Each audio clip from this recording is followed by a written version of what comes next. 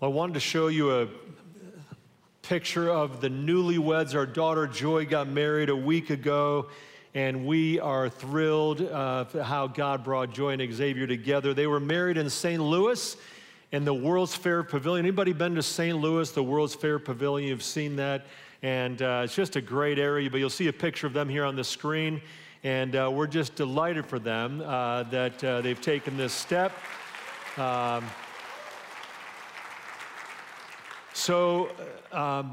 Xavier's a great guy. In fact, Mary and I met him, just a little background here. Mary and I met him the same time Joy did.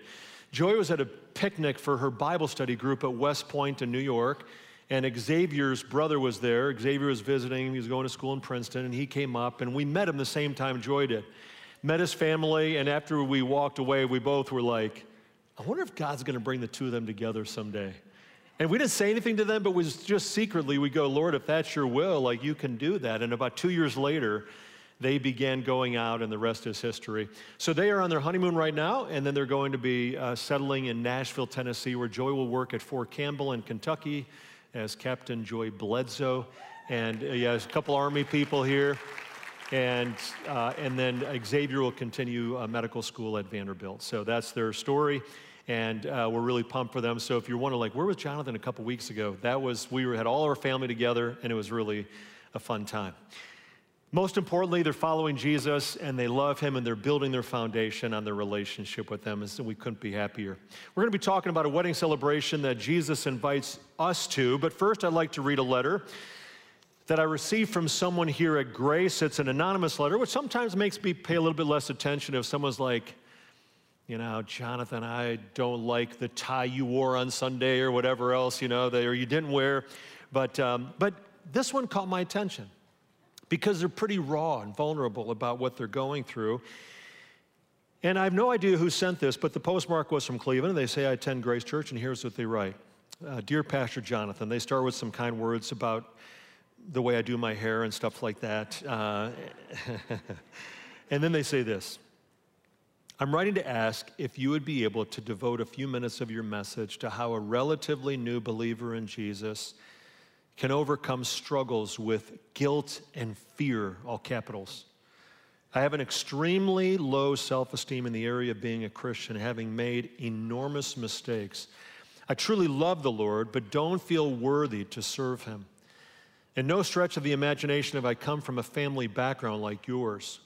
This problem of fear and guilt has so hampered me that it's not only frustrating, it almost causes me to not want to continue on. And so I respectfully request a message that will provide some welcome relief. Thank you.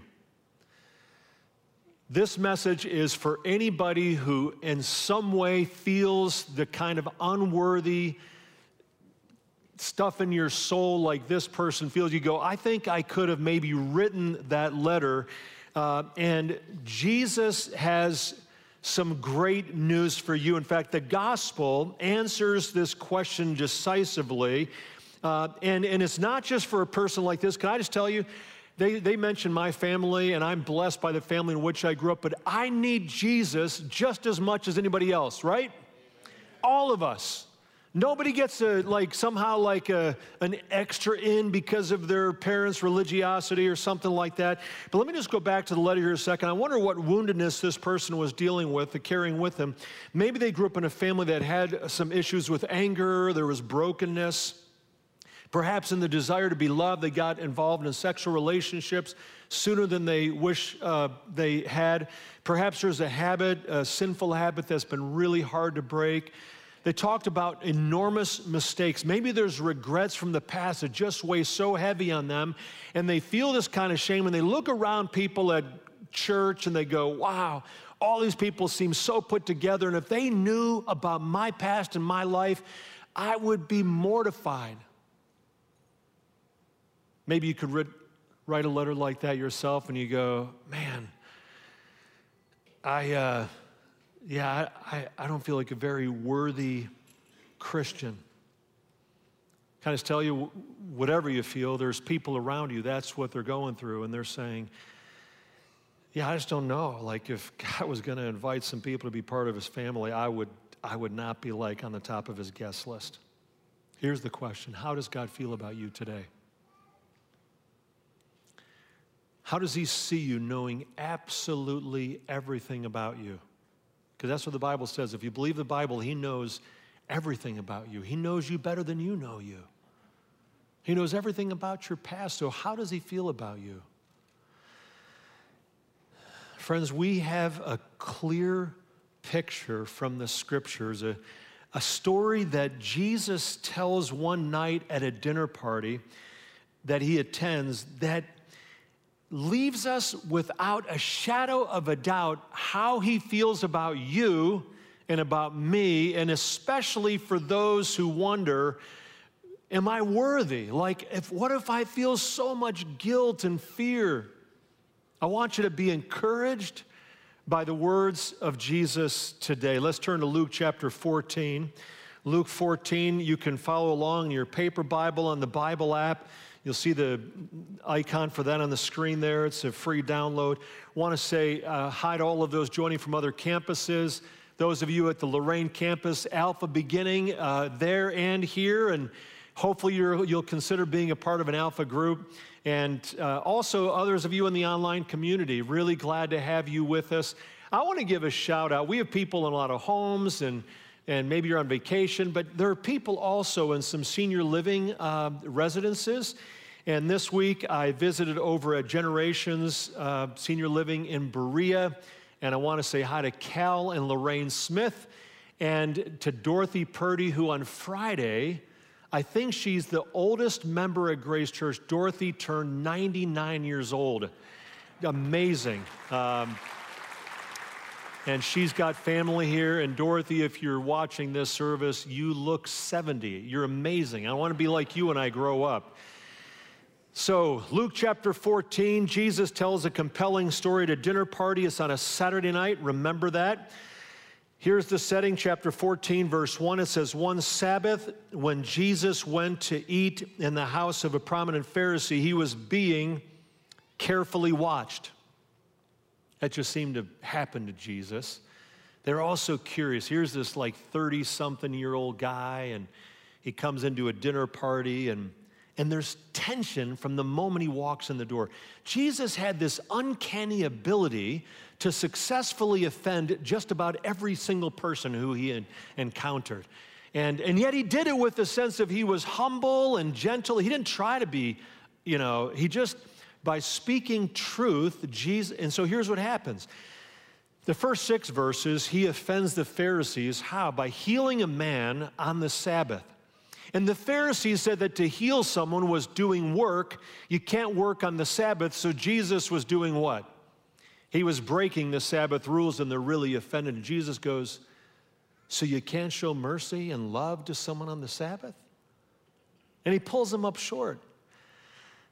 And then in the next 5 verses, he offends the guests, verses 7 to 11 here in chapter 14, who are sitting around the table for elbowing their way to the best seat of the, at the banquet. And Jesus, he says, you know what? It'd be a whole lot better if you all chose humility. And you treated others as better than yourselves. And you were gracious to each other. And then he goes after the banquet host himself in verses 12 to 14 for inviting only those guests who could return the favor. And he tells them, he says, hey, you ought to invite people who can't reciprocate, people who can't return the favor.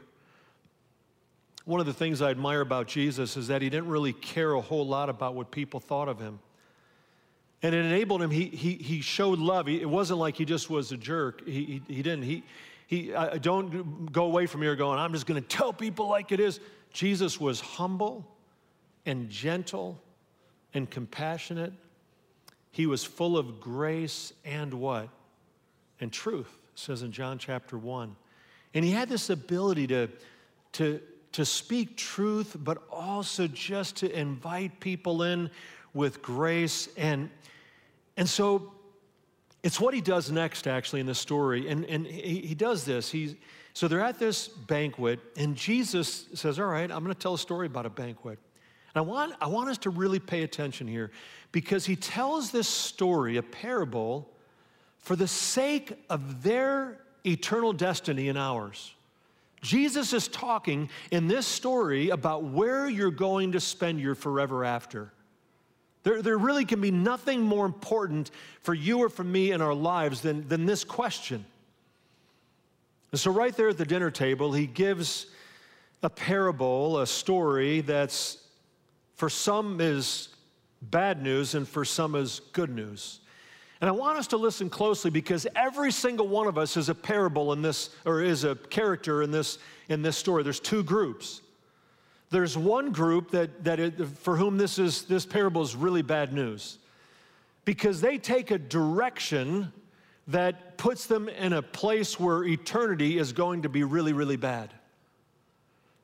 And then there's a second group, including the person who wrote me the letter, who feel completely unworthy, but for whom this parable is really, really good news. And it can be good news for all of us here today, and I hope it will be for you.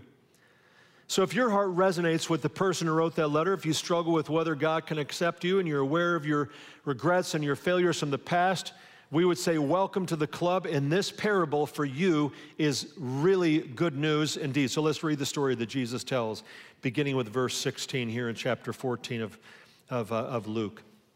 Jesus replied, "A certain man was preparing a great banquet and invited many guests. At the time of the banquet, he sent his servant to tell those who had been invited." I want you to hold on to that. They had already been invited, and now they're getting the second invitation, and he's telling them, "Come, for everything is now ready." But they all alike began to make excuses. The first said, "I've just bought a field, I must go and see it. Please excuse me." Another said, "I've just bought 5 yoke of oxen, and I'm on my way to try them out. Please excuse me." Still another said, I just got married, so I can't come." The servant came back and reported this to the master. Then the owner of the house became angry and ordered his servant, "Go out quickly into the streets and alleys of the town and bring in the poor, the crippled, the blind, and the lame." "Sir," the servant said, what you ordered has been done, but there is still room." Then the master told his servant, "Go out to the roads and country lanes and compel them to come in so that my house will be full. I tell you, not one of those who were invited will get a taste of my banquet." Let's just take this story one scene at a time. Remember when Jesus tells a story like this, there's one key point. There's like one big truth that he wants us to get. And what he wants us to hear is that all of us are a character here, and we're either in group 1 or we're in group 2. So here's what happens. There's lots and lots of people invited to the banquet. And obviously it costs a lot because of that. It's this, there's gobs of people and it's provided at great expense. And it's a banquet. I want you to hold on to that. He doesn't invite them to come and work in his fields and say, "Hey, he doesn't invite them to a funeral or to some he invites them to what? It's a banquet. It's a party. There's something key about that. And they had RSVP'd yes.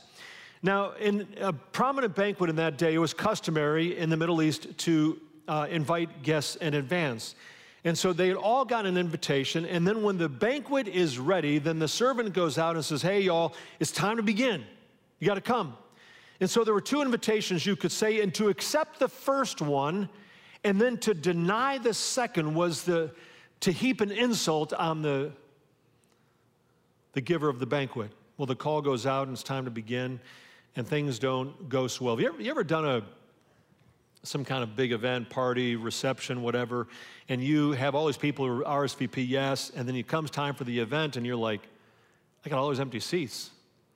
It's not just that you paid for those in advance, it's also a sense of these are people I care about. Like, I wonder what happened. Like, what did they value more than accepting the invitation to be part of, and to show up when they said they would be here? And so it's not really a surprise that the one who throws the party here isn't very happy, to say the least. Instead of coming to the party, these folks start making excuses. Let's just look at a few of them. Verse 18, they all began to make excuses. The first said, I've just bought a field and I must go see it. Please excuse me. In other words, I've made an investment. I need to check on my investments. They purchased some real estate. And that investment portfolio became more important than a relationship with the master of the banquet. Guest number 2, verse 19, said, "I've just bought 5 yoke of oxen." maybe we'd say today, like, I've just bought some Teslas and whatever kind of car, and I'm on my way to take them for a test drive. Please excuse me. And the last one here says, hey, you know what, I planned a honeymoon at the same time. They knew when the banquet was going to be. Verse 20, though, it says, still another said, I just got married, so I can't come. So the person giving the banquet responds, how? Well, look what it says in verse 21. The servant came back and reported this to the master, and then the owner of the house became angry. He's angry with those in group one here who accept the invitation, say, oh, yeah, I'll be there, and then go, you know, actually, no, and I'm not going to be a part of your. Now, is there anything wrong with having an investment or going about your job, having a relationship like getting married? Not at all. These were forward-looking moves. They weren't like involved in some kind of organized crime or some kind of heinous behavior. They were doing things that would be a normal part of life, but what happened was those things became more important. They took precedence over the invitation from the person who should have mattered the most in that moment. And they allowed those other things in life to distract them. It's not the only time Jesus tells a story about that. They were just like simply too busy, too occupied to come. They figured that what they were doing in life was a higher priority than accepting the invitation that had been given. Well, this master is committed to a big family celebration, tells you something about his heart, and he wants to welcome people. So since the invited guests decline, he says in verse 21, he says, go find the poor, the crippled, the blind, and the lame. In other words, people who in that day maybe would not have expected them to see them on the guest list. And they're invited, and they accept, no doubt, excitedly. And then even after that, verse 23, the master finds out, like, hey, there's still more room. So he says, go to folks who are even further away from me, people way out there who never expected to get an invitation, invite them as well. And you can imagine many of them were thrilled to come as well. But what about the first people who were invited? The first people who were invited who had this opportunity to come to the banquet, and they say, no, I've got more important things in my life than being a part of. Jesus says in verse 24, he ends the parable, he says, they will never, the doors are going to be shut, and they'll never get even a taste of the banquet. It's frightening news. Horrible news for this group of people. That's the bad news, but there's good news as well. Friends, let's start with this. What is the story all about? What is Jesus really saying here in this parable? This is what I want you to get, okay? If you miss anything else, here's the point that Jesus is communicating to you and to me today. And it's this: we've all been given a big invitation, the invitation of a lifetime, the best invitation ever, an invitation to be part of Jesus' family. And how does Jesus picture this invitation? Like, he doesn't talk about it like it's drudgery or a bunch of religious obligations or whatever. He says it's a banquet, right? That tells you something about what it means to be in relationship with Jesus, that there's joy and there's satisfaction, there's celebration, relationship, life, freedom, closeness. It's a banquet. And Jesus is saying, I'm inviting you to be part of my family, not only for this life, but for the life to come. He's telling us really this: I made you, and I want you to be in a relationship with me. It's a stunning invitation to an amazing personal relationship with the one who made me, who made you. And he says, I'm giving you an invitation. I want you to be part of my family. I want you to be part of the home I'm preparing for you in heaven. Everyone's invited. That's a key point right there.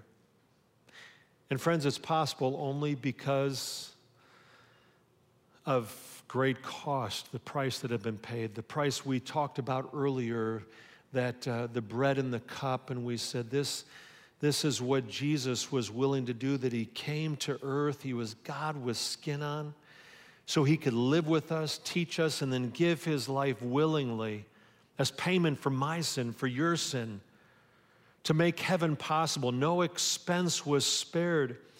He came into our world to build a family who will eventually live forever with him in an amazing home in heaven. He gave his life to make that happen, then rose from death. So what do you think it's like when this first group over here goes, you know what?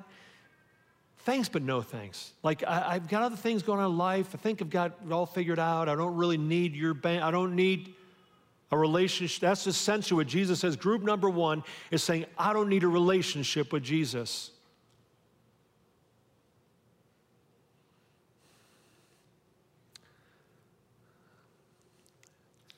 And the owner is crushed. It's a huge rejection. That's Jesus' point in this story. Invites people to follow him, to be part of his family. And it says he came to his own, and his own did not what? Receive him. It's as if they say, you know, it's really not going to work out. Got some other plans for my life. And there's great loss. They miss out on heaven with Jesus. They miss out on a relationship. And the heart of the one who does the inviting is wounded as well. That's the bad news. That's group number one. Those who miss out on the family gathering, the banquet. But here's the good news. Jesus reaches out and calls people who maybe never expected to get an invitation. They feel undeserving, and Jesus is saying, hey, everyone is welcome to join the family. Doesn't matter where you've been, what you've done, what kind of past you have, you're invited. You're invited. And you could sum up the good news in one word. In fact, you could almost say this word sums up all that it takes on our part to be a part of God's family. Jesus says it numerous times through the scriptures. Look at verse 17. See it there? He says, come. Come. It's one of the great words of the Bible. He doesn't say do or go or pay or hope, like, you know, do this or do that or go here or go there or, you know, try to pay your dues or hope that you can get in. He just goes, come. Come. It's like an invitation, right? You know, a friend invites you over, and they're like, hey, why don't you come over to our house? And you go, oh, what can I bring? And they go, oh, you don't have to bring anything, just what? Just come, right? Just come. Like they got it covered. They got you covered, and they go, it's free for you, and it's not free for them, but because they love you, and they're like, just come. And that's the point of the story Jesus tells, is that there's this invitation that is nothing that I do on my part or you do on your part. He goes, just come. And some accept the invitation and some don't. So let me just remind us, we're all in one of two groups. There's some here who go, you know what, I've got other things in life going on. I think I'm a pretty good person. I think I'm going to handle this on my own. And they either ignore the invitation of Jesus or they just say a flat out no. And there's tremendous loss. And Jesus says the doors are one day going to be locked and there's no rain checks. You'll never get a taste of what I prepared for you, saying. Then there's a second group, and those are the ones, like the one who wrote the letter, is say, are you kidding me? I'm invited? Like to the family, to the banquet? Like after all I've done, like me? Really? Absolutely, for sure. Yes, I'll be there. And they come, and they don't have to pay, they just come. And in a sense of trust, they say, Jesus, thank you for inviting me. Thank you for making it possible. Thank you for welcoming me in your grace. And so it is that the very people that you might never expect to be in the family are the ones who are there at the table. People who know that they're unlikely candidates in Jesus' family, just like in the parable. People who have been far from God, like they're really out there. People who, you know, individuals who have lots of regrets about their past. They feel a sense of shame. They go like, oh my goodness, like all these people around here are like way further ahead and they're more godly than I am. And Jesus says, no, I want you to come. People who know they don't deserve the invitation. Jesus says, come on in, and they're thrilled to be part of the family. He's like, I don't care what you've done, you're forgiven. If you'll trust me and follow me as your Lord, you're welcome to be part of the family. Just what? Just come. Come. That's the invitation. And whether or not you accept the invitation puts you in either this group, where there will be quite literally hell to pay, Or if you'll be in this group, people who go, I don't really deserve this at all, but by the grace of the one throwing the party, I have been invited in. I want to speak directly to those of you who say, I could have written a letter like the one you wrote earlier, maybe to the person who actually wrote the letter. And you wonder, you say, if God had a banquet, would I be invited? Like, I deal with guilt. I just have a low self-esteem. I've made enormous mistakes. Let me be as clear as I can be. You are invited. Praise the Lord, right? People who know they don't deserve an invitation, but they get one anyhow, and they're just grateful, and they say, all I have to do is just come and accept His grace. And it's not about my performance, but about what He's done for me. And Jesus says, that's right.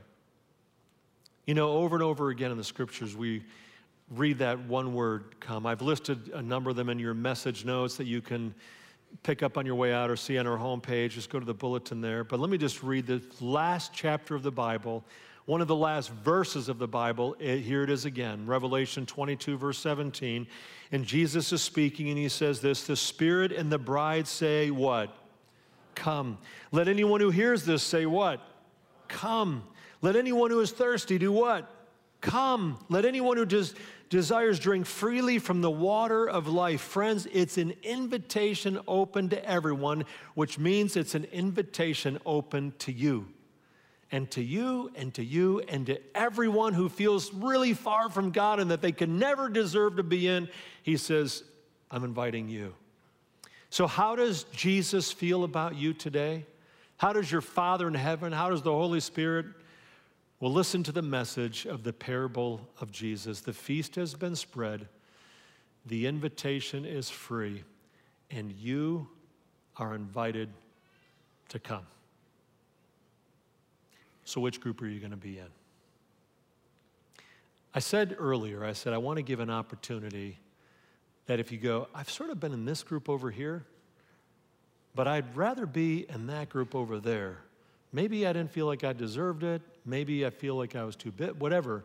But today I would like to close with a prayer that just gives you an opportunity to say, I want to accept the invitation.